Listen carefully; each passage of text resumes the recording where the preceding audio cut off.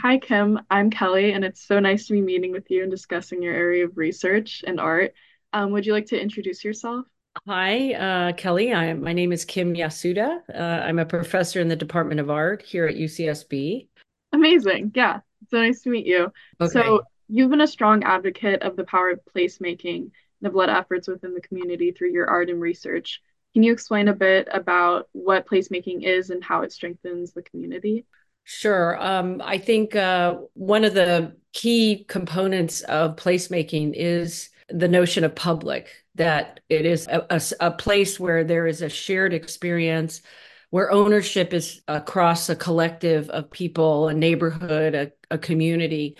And they are the ones defining where they live and the future of what it looks like, how equitable it is, how beautiful it is. And it really is turning a place which is normally a kind of governed from the top situation, whether it's urban planning or town governance, Hmm. back to the hands of the people. Amazing. Yeah. And how specifically, like, does your art target that? Well, for the past almost 20 years, even before the definition of the word placemaking, they connected that a lot of the catalyst for getting a place reimagined is through the arts and through artists. Artists often are known to go into places, set up studios, create culture, and then it brings a whole host of new energy and vitality. But then following that comes speculative real estate and gentrification. So, while the artists start that process of reimagining place, oftentimes they are kicked out of the place because they can't afford to live there Yeah. anymore. So there is a paradox in this process.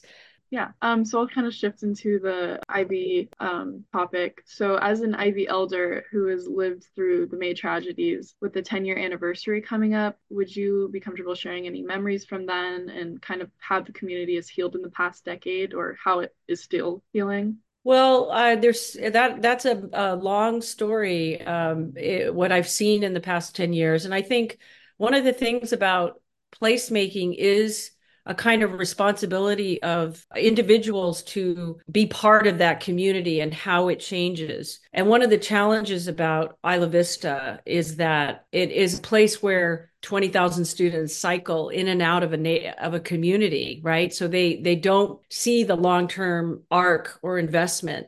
Yeah, And so that 4-year cycle really doesn't cultivate a citizen who is invested in the neighborhood. Well, the incident, regrettably, of the tragedy, the memory of the shock and the gravity of that experience really shook the soul of the student community in a way that the tragedy actually, I think, really gave that sort of attention to what it meant to be living in a place and caring for others.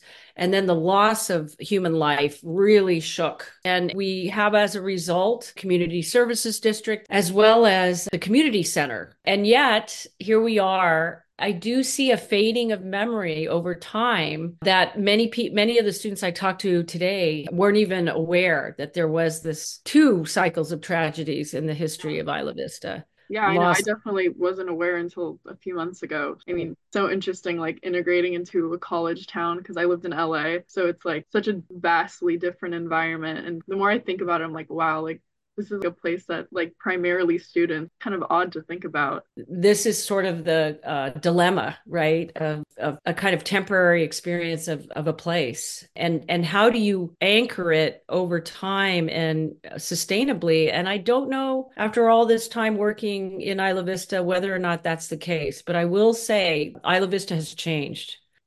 Absolutely. So you have your UCSB Reads talk coming up on Tuesday, February 27th, in the library at 4 p.m., right? You kind of talked a bit about what you're going to be speaking about, but what can those attending expect for the event, and are there any important details that you'd like to make note of? Well, the talk is in conjunction with the library's selection of a Campus Reads book, Yeah. Your Brain on Art. I guess what's interesting about the book for me was the Campus Reads book essentially is science proven case studies of Mm-hmm. the value and the efficacy of art in our lives, right? Yep. But when you think about the arts, or if you're an artist, of course we know, we understand that. We live it, right? Mm-hmm. But what's so difficult on a campus that's very science driven campus is that somehow the arts are extracurricular, they're not essential. And so in my talk, I think my main argument is that if you situate artists in any place, they're going to change the way in which we think of the place, how we reimagine it, just by being there and just through their practice. In other words, I think I really just make the case for not only do artists change the conversation, but every person, every individual has the access to that creative element in Yeah. their lives, and activating it will make for a more imaginative future. That is kind of the bigger Yeah. aspiration, but it's what keeps me going. Yeah. So, Absolutely. well, Well, thank you so much, Kelly. Good of course. luck. It's Well, thank you so much for talking with me. I had a okay. great It was a time. pleasure. I hope I see you at our openings. Yes, definitely. Okay. And I'm Kelly Darroch with KCSB News. Thanks for listening.